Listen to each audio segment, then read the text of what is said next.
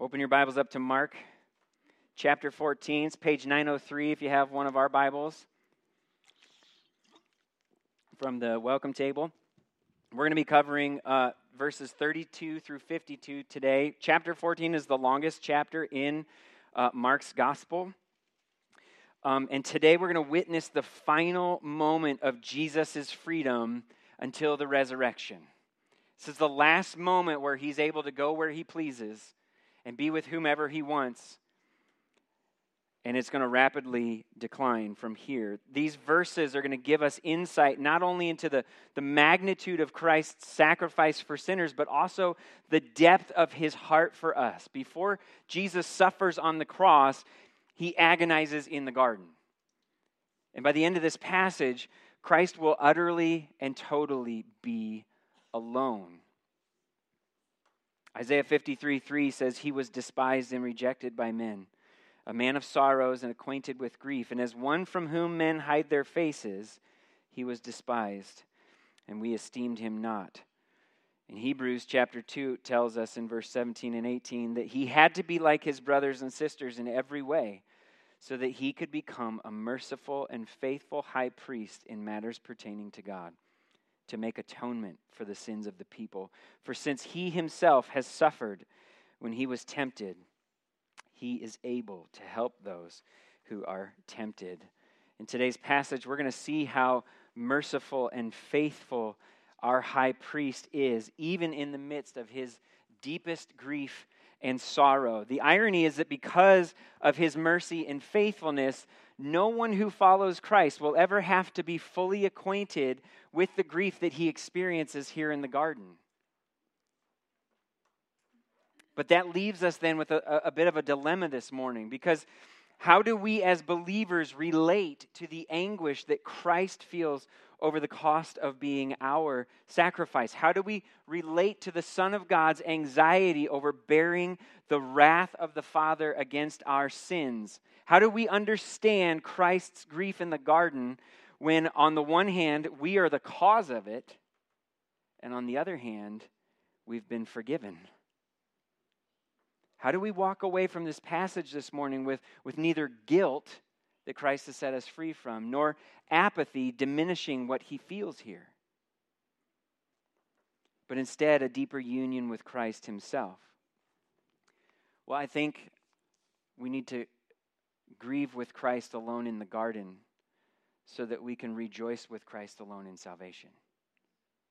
And that's what we're going to, hopefully, Lord willing, do this morning. And so I want to read, it's a longer passage, but I want to read it in its entirety because I want us to feel as best we can the weight of what's happening here and the speed at which it's taking place. And then we'll kind of go back through it and hit some of these main thoughts. And hopefully walk away here encouraged more deeply at the love of our Savior. So, Mark 14, verse 32 through 52. Then they came to a place named Gethsemane, and he told his disciples, "Sit here while I pray." And then he took Peter and James and John with him, and he began to be deeply distressed and troubled. He said to them, "I am deeply grieved to the point of death. Remain here and stay awake." He went a little farther, fell to the ground, and he prayed that if it were possible, the hour might pass from him. And then he said, "Abba, Father, all things are possible for you. Take this cup away from me. Nevertheless, not what I will, but what you will." And then he came and he found them sleeping, and he said to Peter, "Simon, are you sleeping? Couldn't you stay awake 1 hour? Stay awake and pray so that you won't enter into temptation. The spirit is willing, but the flesh is weak." Once again he went away and prayed, saying the same thing. And he came back again and found them sleeping because they could not keep their eyes open. They did not know what to say to him. And then he came a third time and he said to them, "Are you still sleeping and resting? Enough. The time has come. See, the Son of Man is betrayed into the hands of sinners. Get up, let's go. See, my betrayer is near." While he was still speaking, Judas, one of the 12, suddenly arrived. With him was a mob with swords and clubs from the chief priests, the scribes, and the elders. His betrayer had given them a signal. "The one I kiss," he said, "he's the one. Arrest him and take him away under guard." So when he came, immediately he went up to Jesus and said, "Rabbi," and kissed him. And they took hold of him and arrested him. One of those who stood by drew his sword, struck the high priest's servant, and cut off his ear. Jesus said to them, "Have you come out with swords and clubs as if I were a criminal to capture me? Every day I was among you, teaching in the temple, and you didn't arrest me, but the scriptures must be fulfilled." Then they all deserted him and ran away. Now a certain young man wearing nothing but linen cloth was following him, and they caught hold of him. But he left the linen cloth behind and ran away naked. I want to pray and ask God to open our eyes this morning. Father, we thank you for your word. We thank you for your Spirit that works together with your word to bring light to our eyes, to bring life to our souls. And we pray this morning that as your word is proclaimed, that we see Jesus clearly, as fully God and fully man, experiencing everything that we could ever experience in this life, and yet remaining faithful to the Father's will, so that we could be reunited and made one together with you in the love that you share with the Son. This morning, God, would you encourage our hearts even as we see our Savior grieve? We pray this in Jesus' name, amen. So it's most likely now in the middle of the night, early Friday morning, the day that Jesus will be crucified. In a matter of hours, he will be on the cross. And Jesus and his disciples, they're back out on the Mount of Olives. They've been their bellies have been full from the Passover meal that they just ate, and they come to Gethsemane, which is a garden of olive trees located in the valley of the mountain. And Jesus tells his disciples there to sit down while he goes ahead of them to pray. Now, he's done this before, right? He's gone away a couple other times in the gospel to pray. And so this isn't necessarily unusual. But then he takes Peter and James and John with him, sort of the inner circle of the inner circle, if you will. The companions that he wants to share his grief with. Have you ever had someone like that? That knows your sorrow? Or at least that you hope would?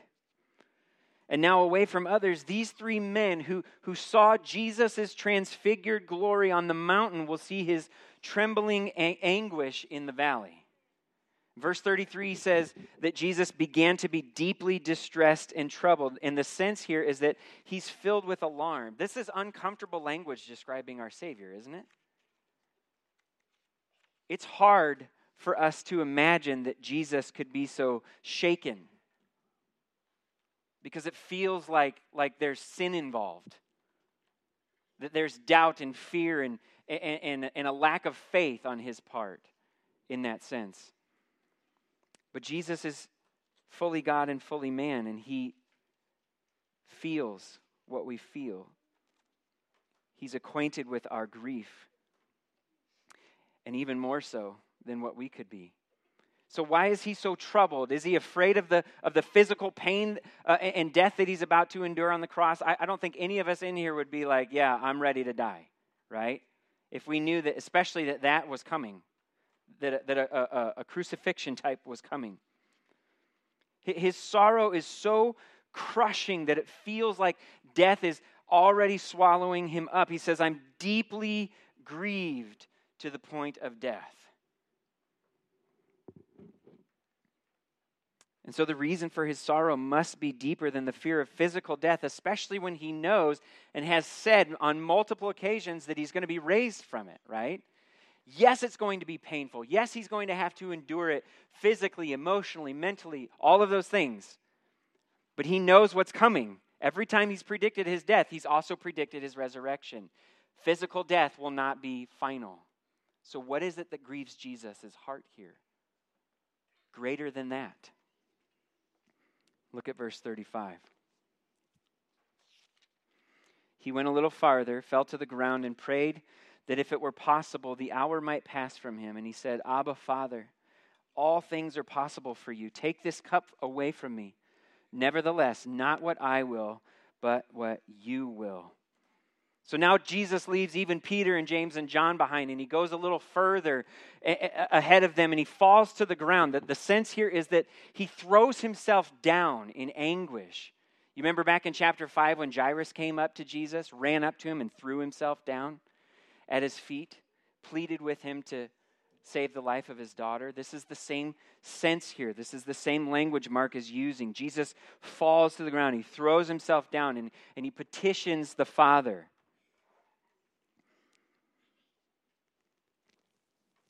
And he's utterly in grief and pain as he does. What does he pray? That if it were possible, that the hour might pass from him, that the Father would take this cup away from him. What is the hour in the cup? All throughout Scripture, especially the Old Testament, the hour and the cup are words used to describe the final judgment of God at the end of the age. Jesus is in such deep anguish, not because he's about to die. Yes, that is coming. Yes, he is not looking forward to that. But even more so, it's because he's about to bear the full weight of God's wrath, his righteous wrath, his holy wrath, his just wrath, his necessary wrath against the sin of his people so that they won't have to bear it at the end of the age. This is why we need to take every sin in our lives seriously, from the greatest to the smallest, because every sin from greatest to smallest deserves the righteous wrath of God. It deserves a full cup poured out on us. Because it's not the nature of the sin that determines the punishment, but the nature of the one who's sinned against. And even the smallest sin is an act of rebellion against the perfect and holy righteous God who created us. And that makes the one who commits it deserving of God's eternal holy wrath. And we're told elsewhere in Scripture that if you fail in one area, you failed in all. If I take an honest look at my life over the last 40 years, maybe 35 because I don't remember the first 5, but from birth, we're told from birth, we are born as sinful human beings, right?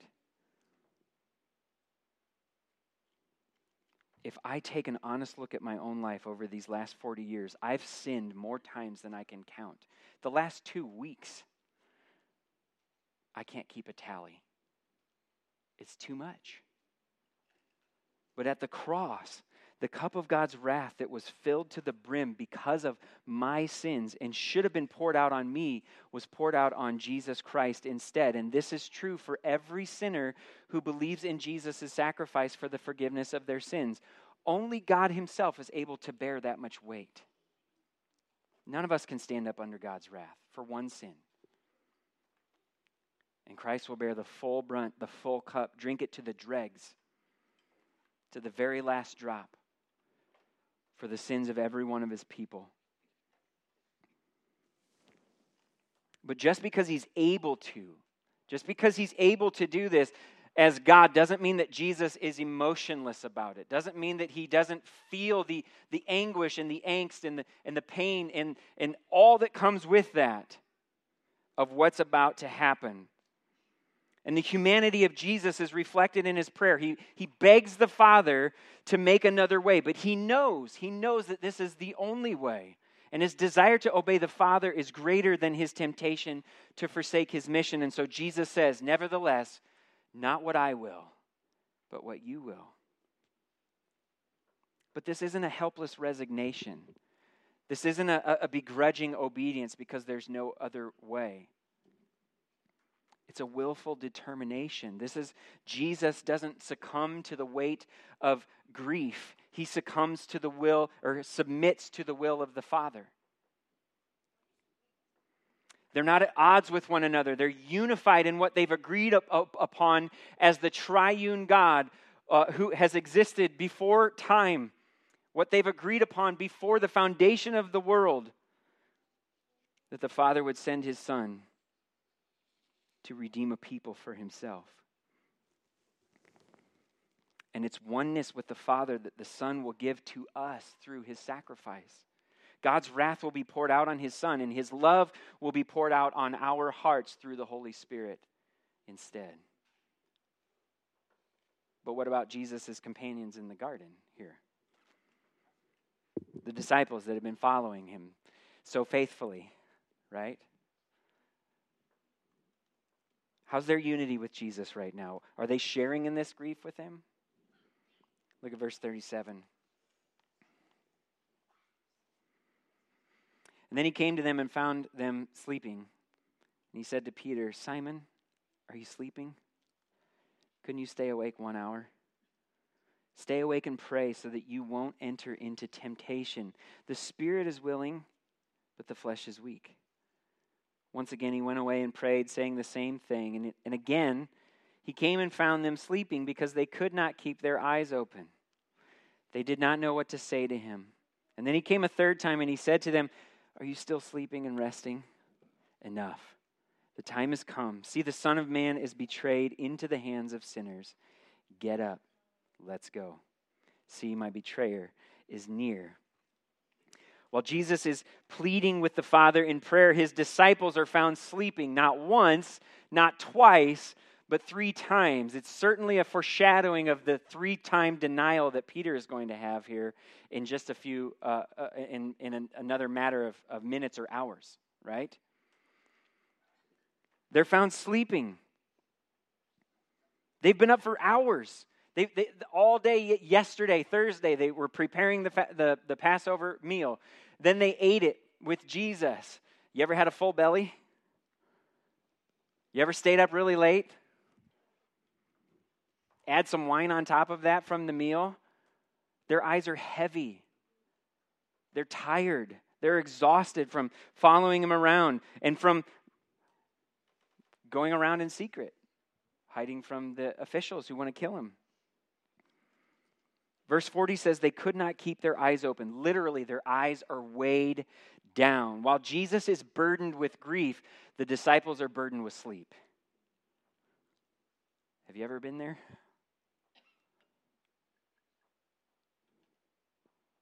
Keep in mind that they had all just pledged themselves in faithfulness to the point of death with Jesus, if that's what it takes. Just a few verses ago, last week at the end, Peter says, even if everybody else falls away, I'll stay. Even if I have to die with you, I'll never deny you. And they all said the same thing. Jesus said that they would all fall away like sheep scattered after the shepherd is struck. And one by one, they all said, nope, that's not going to happen. In chapter 13, they were on the Mount of Olives when Jesus told them about the coming destruction of Jerusalem and of the temple and about the coming of the end of the age. And he said, no one knows the day or the hour. And what was the refrain he kept saying over and over and over in that chapter? Do you remember? Watch. Be alert. Keep your eyes open. Why? So that the master doesn't come and find you sleeping. And here, these men who have pledged their allegiance to Christ and their readiness for the kingdom to come, they can't even stay awake in the garden for 1 hour. How then will they ever be able to stay awake, to stay alert, to keep watch for the coming of the King at the end of the age? You see, it's there that we really have to admit our lack, our complete and utter lack as disciples to do the will of our Savior, to do the will of God, who calls us to obedience in these things. Peter, you pledge. You want it. You think you can, but you can't. We think we can in a lot of ways, don't we? But we can't.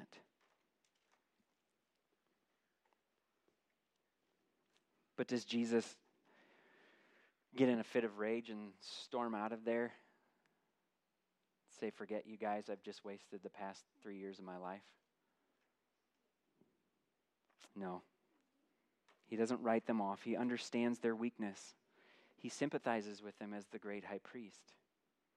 He knows that the spirit is willing, but the flesh is weak. He knows that they want to be faithful to him, but their physical limitations cause them to give up too easily. Paul talks about this in Romans 7, right? We know this struggle, this internal struggle. The things I want to do I do those things? No. The things I don't want to do, those are the things I find myself doing. It's this internal battle between my desire to obey Christ and understanding just my weakness of my own flesh that keeps me from doing that. But the one who suffered when he was tempted is able to help those who are tempted. That's what Hebrews tells us, right? And so he tells them to stay awake and pray because he knows that they will need God's strength in order to remain faithful. This is one of the reasons that we pray as individuals. This is one of the reasons that we pray here on Sunday mornings as a church. Because our dependence in discipleship, our dependence on faithfulness to Christ is not found in us. It's found in God's strength through his power by his Spirit who dwells in us. We need to stay awake and pray for all the things that concern us because we know that those things have a tendency to tempt us and lead us into sin. We need God's strength to remain faithful, and so do these disciples. After he finds them sleeping a third time, Jesus says, "That's enough. You've had your sleep. The time has come. The hour is here. The cup is prepared." Jesus' prayer in verse 36 that says, "Not my will, but yours," it's being answered right here. What is the will of the Father? The Son of Man is about to be betrayed into the hands of sinners according to the Father's will. In verse 42, he tells the disciples, "Get up. Get up. Let's go. See, my betrayer is near." Now, I don't know about you, but if you saw your betrayer coming and you knew he was going to betray you and you had the advantage of knowing that, would you stick around? This isn't a call for Jesus and his disciples to get up and beat feet and get out of there. This is a steadfast, immovable Christ who does not flee from danger but faces it head on. Nevertheless, not what I will, but what you will. Look at verse 43. While he was still speaking, Judas, one of the 12, suddenly arrived. With him was a mob, with swords and clubs from the chief priests, the scribes, and the elders. His betrayer had given them a signal. "The one I kiss," he said, "he's the one. Arrest him and take him away under guard." So when he came, immediately he went up to Jesus and said, "Rabbi," and kissed him. And they took hold of him and they arrested him. There's like a mini sandwich right here in verse 43. If you notice in verse 42 and 44, Jesus says, "My betrayer." Mark says, "the betrayer." And in the middle of that, Judas, one of the 12. Now, we know this by now, but there's no doubting this anymore, right? My betrayer is near, is here.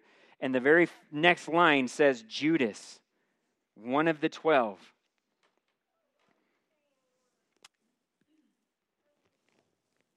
He's one of Jesus' inner circle of companions. Jesus' betrayer is his friend.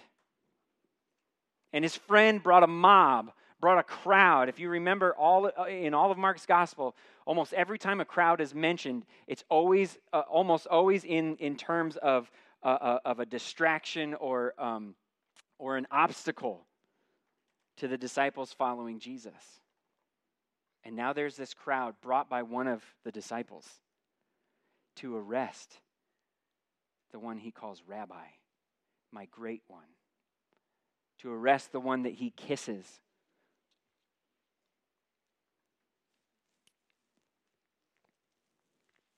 The The Greek word that Mark uses there gives this sense that it's not a simple peck on the cheek. It's this prolonged and lavish kiss that was meant to appear like deep devotion to a master.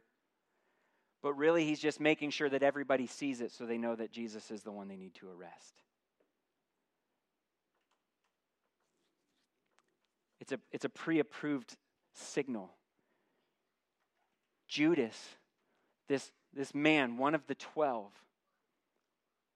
has a premeditated motive here to betray Jesus. When they saw that sign, they took hold of Christ and they arrested him. Judas is the first person to make a mockery of Jesus. And it only gets worse from there. And with his mockery comes the first fulfillment of Jesus' predictions in chapters 8 through 10 when he predicts his death, his suffering, and his resurrection. Mark 9:31 says the Son of Man is going to be betrayed into the hands of men. And then the rest of the language that Mark uses here in this passage is all about the hands of the men. They took hold of him. They arrested him.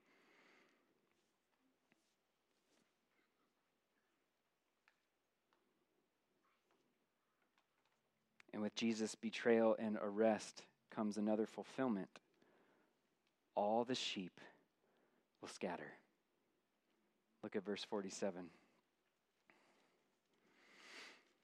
One of those who stood by drew his sword, struck the high priest's servant, and cut off his ear. Jesus said to them, "Have you come out with swords and clubs as if I were a criminal to capture me? Every day I was among you teaching in the temple, and you didn't arrest me, but the scriptures must be fulfilled." And then they all deserted him and ran away. Now a certain young man wearing nothing but a linen cloth was following him, and they caught hold of him.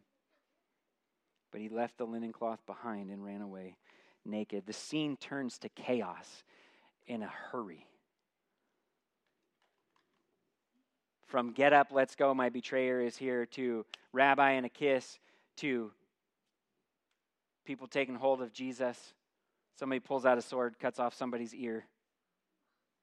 It's chaos. John's gospel tells us that Peter's the one who drew the sword and cut off the ear of the high priest's servant, and none of us are surprised, right? Mark doesn't elaborate, but instead focuses on what Jesus says in verse 48 and 49, again highlighting the sovereignty of God and what's going on, and also the responsibility of man, and how those things work together. Even though Jesus will go with them peacefully, he will hold them accountable for their actions and judgments against him. He taught them in the temple every single day. You guys know who I am, Jesus says. You've had your chance multiple times to count me as a criminal and arrest me in full view of the public. You know what I'm about. I've never hidden that.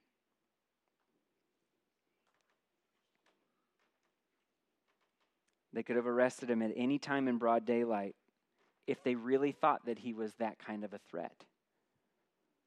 But they're cowards. They're afraid of the people who listened to Jesus teach in the temple, the people who followed him around and watched him do miracles, the people who in their own minds probably thought he was the Messiah. How are you going to arrest that man in front of them? So instead, they go out in the dead of night under the cover of darkness when Jesus is alone in the garden with his disciples, away from the crowds, and they bring their own crowd with swords and clubs, and they treat him like a criminal.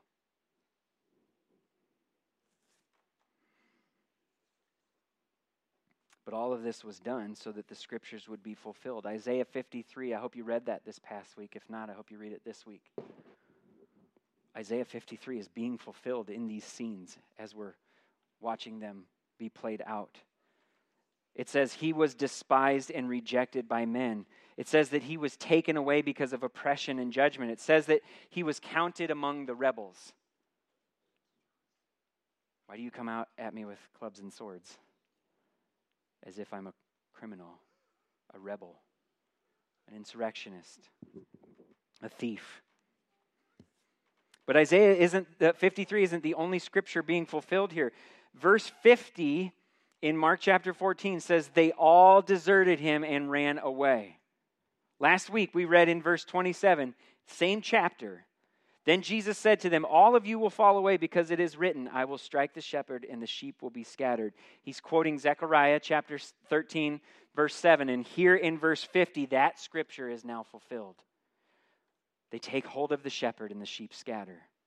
They every one of them fall away. And in that moment, by their actions, they all said, not what you will, but what I will. And then these last two verses, 51 and 52, they're only found in Mark's gospel, which has led many to believe that the young man Mark is talking about here is himself. And so he joins the others in deserting Jesus, right? Jesus at the end here, not even the author of the gospel is there. He flees. Everyone falls away. And Jesus is left alone in the garden with a betrayer and his captors. And he's going to be led away like a lamb to the slaughter.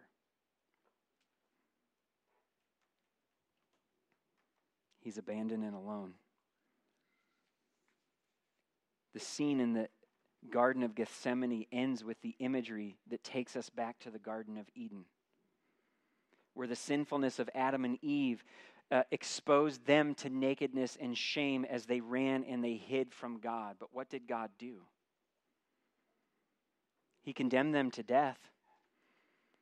They were under the righteous wrath of God. But what did he do? He clothed their nakedness with animal skins. He provided them a covering through a sacrifice. And he pointed them to a day to come where their guilt and shame would be removed by the sacrifice of a son, a more perfect sacrifice, a final sacrifice. Something that animals could never do. Get up. Let's go. The hour is here. The day has come. That covering, that sacrifice is being arrested. As Christ is taken into custody, he will go to the cross and become the new covering for sinful people. He will be condemned to death in their place, and he will remove their guilt and shame before a holy God. And on the third day, Jesus himself will leave his own linens behind. Grave clothes. They'll remain in the empty tomb as our Savior rises victorious, having satisfied the wrath of God and secured the justification of all who believe in him. Because of Christ's sacrifice, we no longer have to flee from God in nakedness and shame. Praise God. Now we can run to the Father over and over and over again when we sin. And we can confess them freely to him because we've been covered, we've been forgiven, and the love of God has been poured into our hearts through his Holy Spirit. Because Christ drank the wrath of God to the very last drop.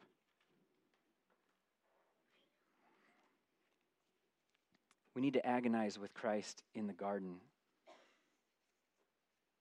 alone and rejected, so that we can rejoice with Christ in salvation alone.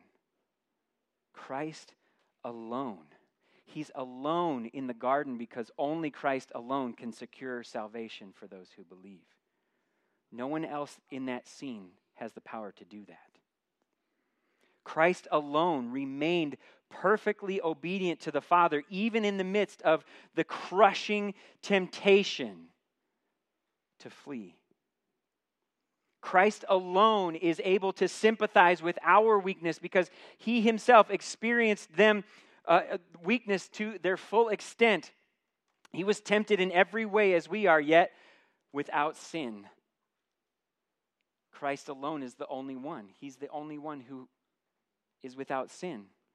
in the midst of those temptations. Christ alone can reconcile us to the Father and make us one with Him in love, because Christ alone is the propitiation for our sins. He turned away God's wrath off of us, the Father's wrath away from us and onto Himself, so that we now can receive the favor of God instead.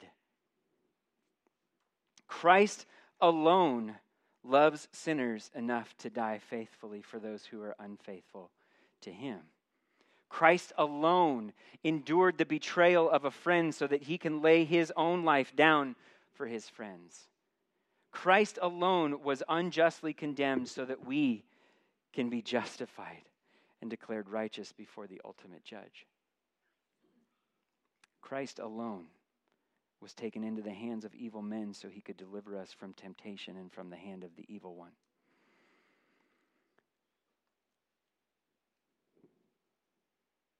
We need to feel as best we can the agony here and what it cost our Savior to save us.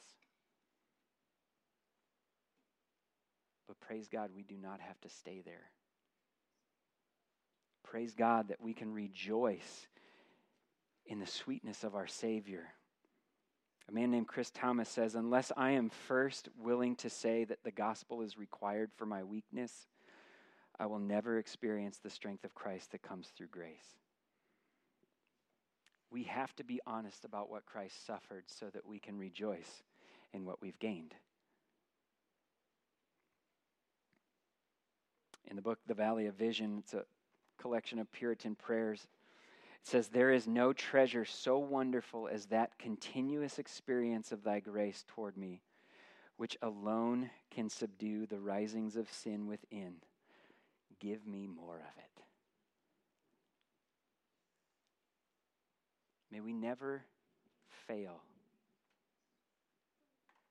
to feel the weight of what Christ has done for us. But may we never crush ourselves under that weight, because we have been forgiven.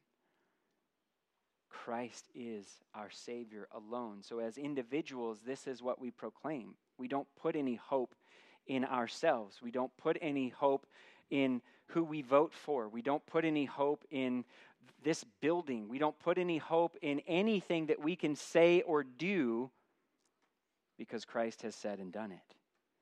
It's Christ alone on whom we rely for our salvation, for our unity with the Father. And as a church, as a corporate body of Christ, it must be Christ alone that we profess here. We have no true gospel if Christ is not it. And we are not a true church if we don't proclaim Christ and Christ alone. How can we be His body otherwise? So as we think about the garden, may it tenderize our hearts. May we feel and honestly declare our need for what Christ has done. And may we do that over and over and over. But may we do that not heaped in guilt, but rejoicing in freedom as those who've been forgiven. Because the agony of the garden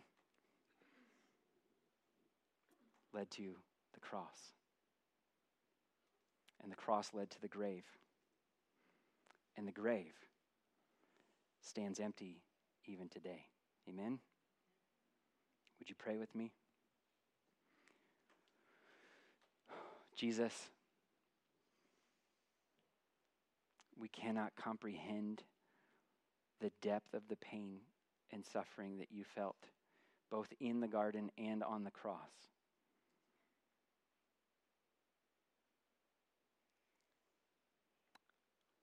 And yet we know in our hearts that our sin has crushed us under the weight of God's wrath. And without you, we would never come out under it. And so, Lord, we pray that we never look at the garden without the cross, that we never look at the cross without the empty tomb, and that we never look at the empty tomb without the ascension of Christ back to the right hand of the Father, and that we never look at the ascension without the return that you have promised. And may we never be caught sleeping while we wait for that fulfillment. We praise you, God, that you, as our great high priest, Jesus, experienced all that we could ever experience, that you know our pain more than we could ever know yours, and you endured it all for our sake. And we pray that we would live lives worthy of that, not to earn it, not to keep it, but because we've been freely given it in Christ and Christ alone. We ask this in Jesus' name. Amen.